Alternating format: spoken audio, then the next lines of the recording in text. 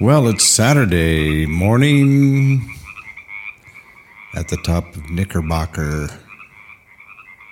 and it's the breeze is blowing. It's overcast. There's moisture on the ground, which is nice. I've been cutting the Scotch broom up behind the house to create a fire break. I have a chainsaw. There's a lot of it. That stuff's like tinder. And it's, we're looking at a serious fire season.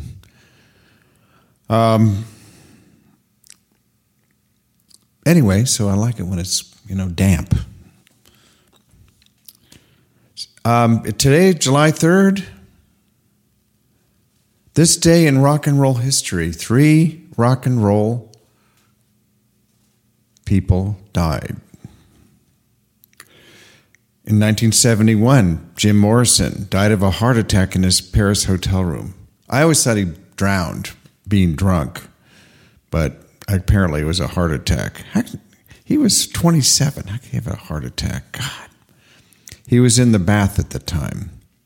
Fans wouldn't learn of his passing until 6 days after it happened, by which time he was already buried in the Père Lachaise Cemetery in Paris.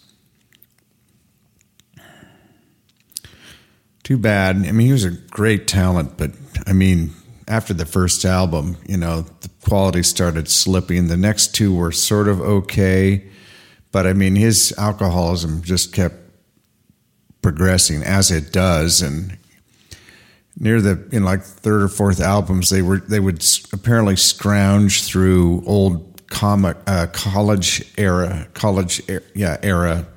notebooks of his for bits and pieces of phrases to try to build songs out of. I've known people who knew him and said he never drew a sober breath. Which, I have no problem with that, really. That's what I used to do. But, if your art is suffering, it's not good. Getting sober is the best thing that ever happened to me for my creativity. I can tell you that. Because, by the time I was done drinking, there was nothing left. So, well, poor guy. Also today, in 1969...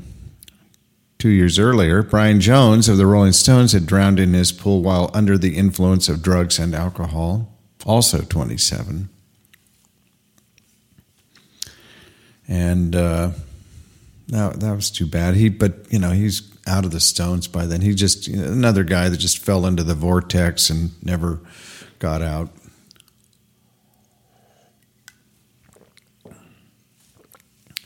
And today, in London at the Hammersmithodian in 1973, David Bowie had a show where at the end of the show, it was the end of the tour, last show of the tour, last song of the show, Rock and Roll Suicide. He announced that it was not only their last show of the tour and of the show, but also their last show ever.